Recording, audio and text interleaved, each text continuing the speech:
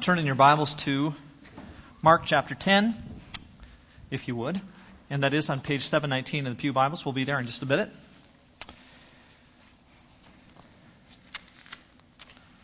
Right now I want to read something to you. It comes out of Jim Cymbala's book, Fresh Wind, Fresh Fire, which has been out for several years now.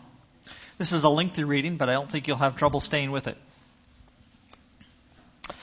A fellow named Terry and some others grew concerned for the subculture of male prostitutes that flourishes on the lower west side of Manhattan in a place called the Salt Mines, where the city keeps salt for de-icing streets in the winter. This sick subculture ranges up to a couple of 100 men when the weather is warm, living in abandoned vehicles or subterranean cavities. Many dress in drag and offer themselves to customers who come by, some of them wealthy professionals in stretch limousines. Get the picture. This is not a pretty society. Many of them, as boys, were raped by adult relatives. At the salt mines, they start as young as age 16, but they don't last much beyond 40. After that, they're either in jail or dead from a transmitted disease or a drug overdose. The neighborhood has many leather and chain bars. Some of the male prostitutes carry razor blades for protection. Our outreach team began to bring food and blankets during the daylight hours on Saturday when the men weren't distracted by their work. Although the men made considerable money, they tended to squander it on drugs. That left them scavenging garbage cans and dumpsters for food. To feel compassion for these guys, to understand their wretched life, was extremely difficult. We prayed fervently on Tuesday nights for love, compassion, and protection. My teenage daughter Susan became part of the team, and more than once she told me, "Daddy, it's so frustrating last night. I was talking to this person about Jesus, and he was really listening to me. And just when I thought I was getting somewhere with him, up rolls this limo. The rear door opens a crack. A hand beckons, and he's gone. Sorry, Susan. Got to take care of business now," he says to me. All was not in vain, however. One Sunday afternoon, about a half an hour before the afternoon service, Terry knocked on my office door. "Jim,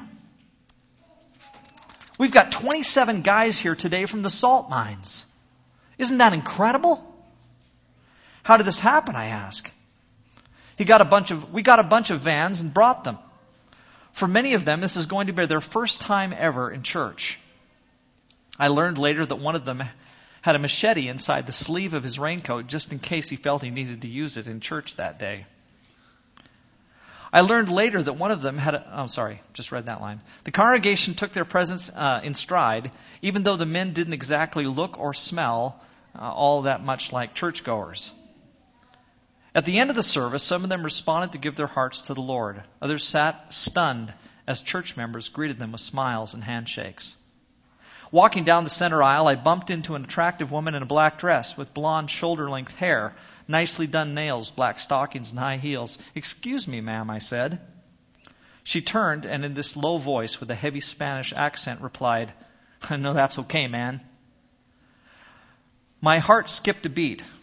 This was not a woman after all, but neither was it a sloppy transvestite. This was a knockout of a woman. Bone thin, no body hair thanks to hormonal treatment. As I took closer notice, the only visual giveaway was the Adam's apple. I edged toward my wife. "Carol, you're not going to believe this," I whispered, "but that's a guy standing over there." "Don't fool with me," she said. "I'm not kidding. That's a guy. Trust me." Well, it turned out his name was Ricardo, known on the street as Sarah. Terry reported later that he was the main troublemaker of all. He introduced all the young kids to crack cocaine and prostitution. Ricardo had been plying his trade for at least 10 years, and the dreariness was finally starting to get to him. Imagine the despair of hustling most of the night to make $400 or $500, immediately blowing that money on cocaine, falling asleep under a bridge, and waking up the next morning to pick through garbage cans to look for some breakfast. The next night, as evening draws near, you start all over again. Ricardo sat in the meetings, and it dawned on him that maybe he could be different. This Jesus could actually set him free from crack. Perhaps this Jesus could even change him into a true man, not his half and half person that he assumed as his nature. He'd been teased from childhood about being effeminate. His mother had pleaded with him to forsake homosexuality, and he had tried to no avail. His willpower had failed him countless times. But the idea that God was stronger, that God could in fact change him on the inside, that was a new thought. Ricardo kept listening, and after about a month, he gave his heart to the Lord. It was not a dramatic conversion. I'm not even sure when it happened, but it was real on the inside. I will never forget the Tuesday night we introduced him to the congregation. He stood before us, a bit shy, in male clothing. His blonde hair had been cut, and dark roots were now growing out. His nail polish had been chipped off. Subconscious habits were being overhauled with instruction from Terry and the others. The congregation couldn't help but cheer and praise God for this miracle. Ricardo stood there perplexed at the noise. Why were all these people applauding him? In the months that followed, Ricardo made great progress in his spiritual life. It took 3 months to get him straight enough even to be accepted in a drug rehabilitation program. Nevertheless, his commitment to follow Christ was solid. The old had gone. The new had definitely come. Ricardo had come out of pitch blackness into the light. Charles Spurgeon once said that when a jeweler shows his best diamonds, he sets them against a black velvet backdrop. The contrast of the jewels against the dark velvet brings out the luster. In the same way, God does this his most stunning work where things seem hopeless. Wherever there is pain, suffering, and desperation, Jesus is, and that's where his people belong, among those who are vulnerable, those who think that nobody cares. What better place for the brilliance of Christ to shine? Ricardo eventually moved to Texas. I was in Dallas one summer and ran into him. It was great to see the transformation. He'd gained weight and was every inch a real man. I hugged him, and then he delivered a new shock. Jim, I wish you could come back in 2 weeks. I'm getting married. You're what? My mind flashed back to the first time I had met him dressed as he was in the church building. Oh yes, he said, I've met a Christian woman named Betty, and we love each other deeply. We're getting married. The fact that Ricardo had AIDS made the situation complicated, but with proper guidance and counseling, he and Betty established a new home together.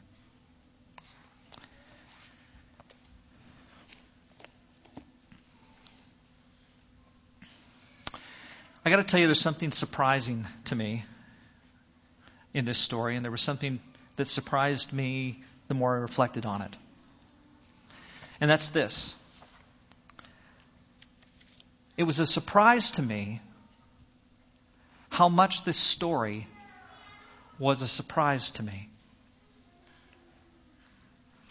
And what I mean is that it was a surprise to me that this kind of thing doesn't happen in my life every day. It's almost a shock to me, given who God is, given the way that Jesus works in our lives, and what He wants to have happen within us. It's a surprise to me. This is such a surprise. Because I think this is what God wants to happen all the time. And for me, that would indeed be very unusual. I want you to look at Mark 10 for a moment again. The passage that was earlier read. And just look at verse 45. For even the Son of Man did not come to be served, but to serve and to give His life as a ransom for many. That's the pattern. That's what it's supposed to be like. It shouldn't surprise us that we would reach into a community and a culture, like, for example, in Marlborough, that needs us badly, and that we could have a dramatic impact there. Because that's exactly what Jesus calls us to, and says that that's what He Himself was about doing. He comes to the world not to be served, but to serve and to give His life as a ransom for many. And so, if this is working. Chris, could you help me out there? Mark 10:45, for even the Son of Man came not to be served, but to serve and to give his life as a ransom for many. And then you want to go to the next one, please? Thanks. Look at this next text. And when I say look, I mean look in your Bibles. Notice how this comes directly on the heels of the passage in verse 45 that says that we're called to serve. It says in verse 46, then they came to Jericho as Jesus and his disciples together with a large crowd were leaving the city. A blind man, Bartimaeus, that is the son of Timaeus, was sitting by the roadside begging. When he heard that it was Jesus of Nazareth, he began to shout, Jesus, Son of David, have mercy on me.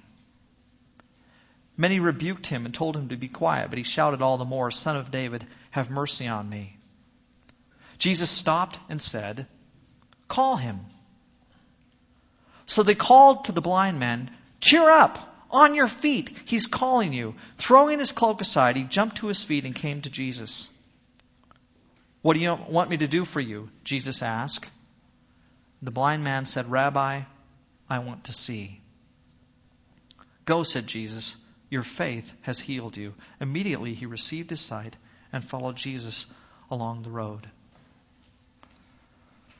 Now what's, of course, the thing on which we focus here is the fact that there is a blind man who received his sight.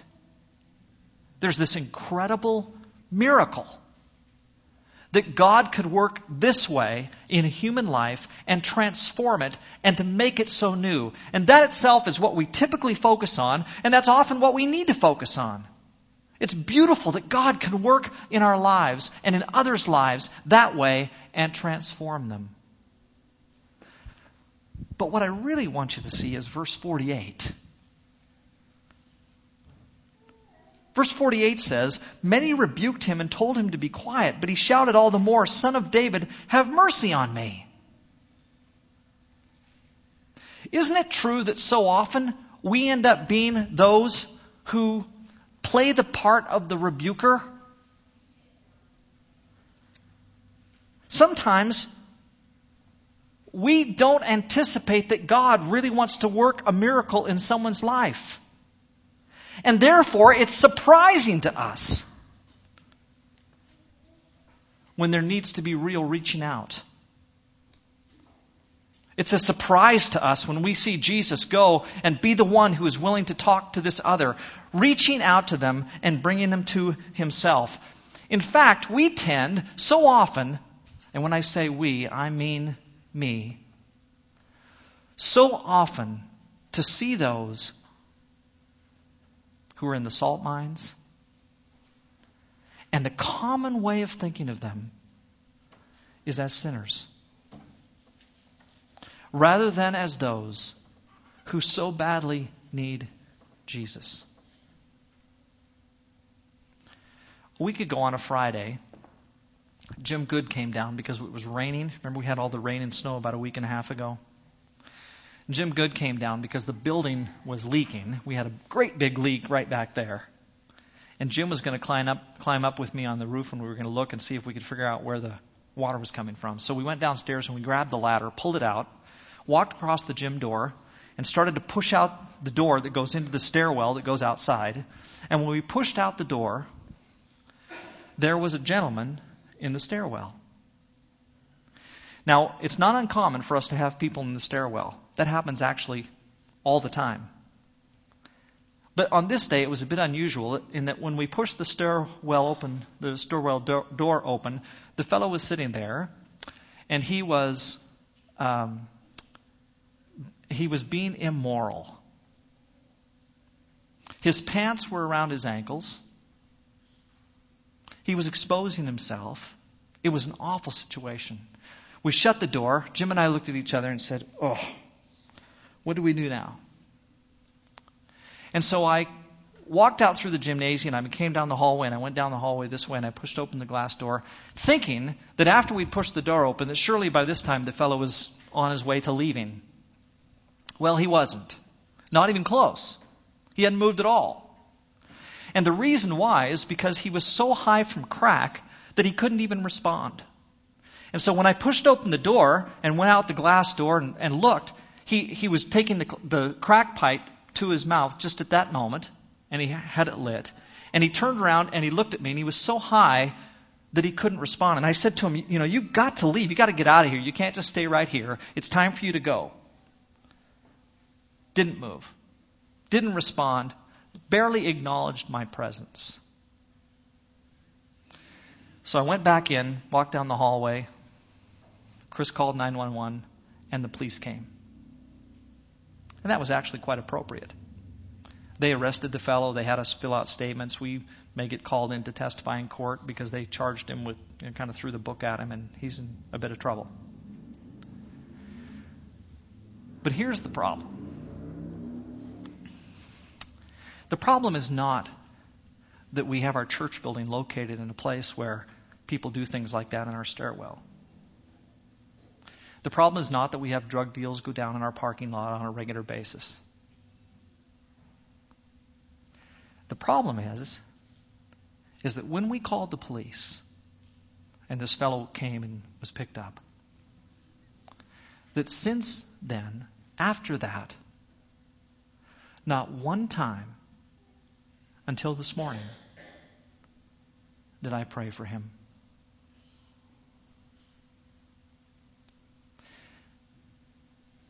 When I told that story to others, and I've told it numerous times in the last week and a half to some of you, I always told that story as, oh, how tragic it is that this fellow's on our parking lot doing this. Not to any of you did I say, we need to pray for him. Not to any of you did I ever express the idea that here is a broken life that we should have a chance to minister to. Instead, my perspective about him was simply, here's a sinner who encroached his life on our church building. In fact, there was a policeman, the policeman who took the statements and who gave Chris and I the forms to fill out, who came to me, and these were his exact words. He basically said, we're going to throw the book at this guy. And the reason why is because it is so inappropriate for him to do what he was doing right at the house of God. And I had an opportunity there that slipped right through my fingers. Because it would have been easy for me to say to him at that point, hey, the problem is this person's life is so broken. The problem is that this person, and maybe along with you, officer, needs Jesus so badly. I didn't say that. And I must admit that it wasn't really even my attitude.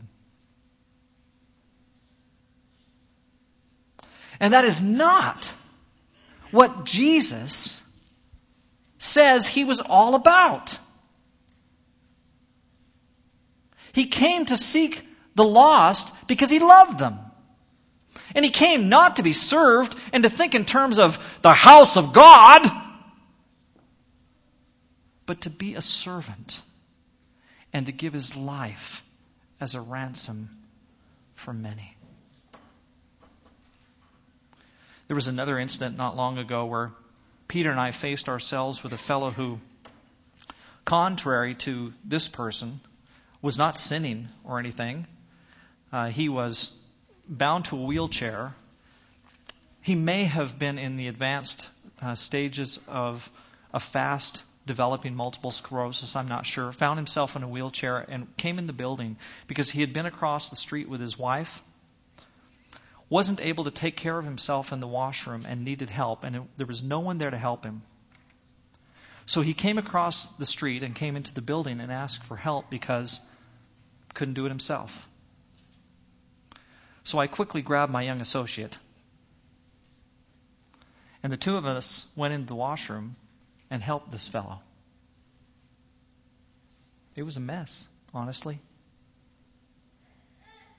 But you know, my heart was completely different with this guy. Had compassion, wanted to help out, wanted to be a servant. And so Peter and I helped him. I felt pretty good about that. But as I reflected on the two circumstances and realized just how different my perspective was with the one person I perceived as such a sinner and the one who was simply in trouble, I didn't feel very good about it. God wants us to reach into our community, not only to those who have needs like the second fellow, to whom we should minister, but certainly to those like the first fellow, who needs Jesus so badly.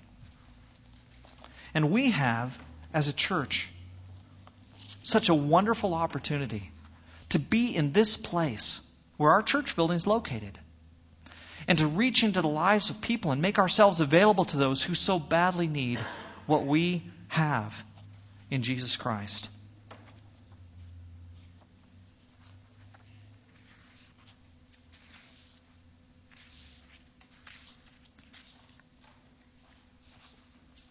A few years later at Christmas time, while I was in my office just as the Sunday afternoon service was beginning, I received a message that said Ricardo was dying.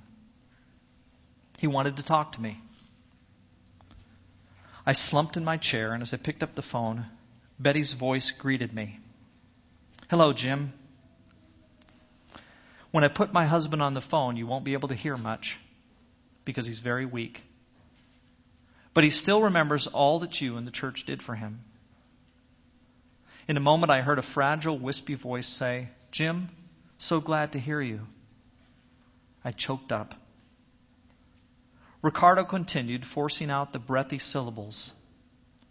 "I never forgot how you all loved me and took me in.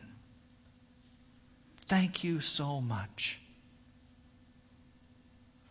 My ministerial instincts then revived, and I prepared to make a comforting little speech, to tell him he would be going to heaven soon, that he would get there before me, but I would see him on the other side for all eternity. The Holy Spirit stopped me. "No," a voice seemed to say. "Fight for him. Cry out to me." I changed course. "Ricardo, I'm going to pray for you right now. Don't try to pray along with me. Save your strength." I began to intercede with intensity, fighting against the death that loomed before him. "Oh God, touch Ricardo with your power. This is not his time to die. Restore him for your glory, I pray." I remember even hitting my desk a couple of times with my fist. When I finished, I marched directly into the meeting and stopped it. "I've just gotten off the phone with Ricardo, whom most of you know," I said. People looked up expectantly all across the building. "He's very sick with AIDS," I said, "but I want us to pray for his recovery." That unleashed a torrent of prayers. People cried out to God for Ricardo. I called Betty 2 days later. "Jim, it's incredible," she reported. "We went to sleep after the two of you talked, and the next day all his vital signs had done a U-turn. He began to eat after taking almost nothing for days." Well, within 3 weeks, Ricardo actually flew to New York and came walking unannounced into a Tuesday night prayer meeting, and the crowd gasped for joy.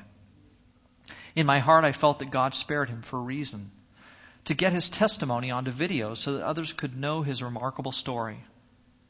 This eventually became a gripping 8-minute segment of the Brooklyn Tabernacle Choir's concert video called "Live at Madison Square Garden." The power of his testimony, shot on the streets in the salt mines, is riveting. It may partly explain why the video surprised us all by staying on Billboard's national bestseller list for months.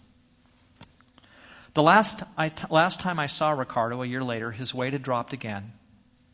"I'm so tired," he said. "I've fought this disease long enough. I just want to go to Jesus. I can go now because you have me on film, and everybody will know in years to come what Jesus did in my life." He passed away not long afterward.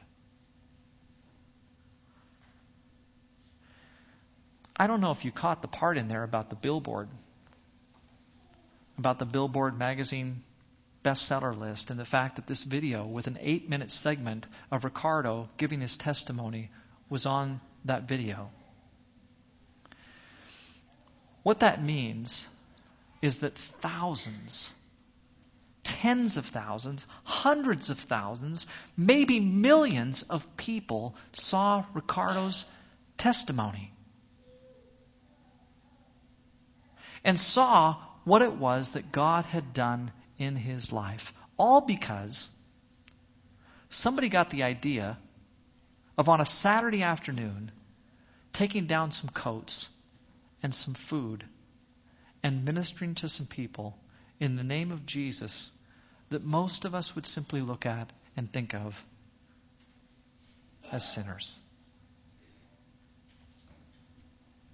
But they did that because their Lord didn't come to be served, but he came to serve and to give his life as a ransom for many.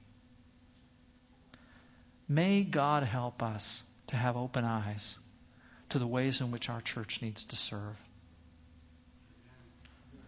Let's pray.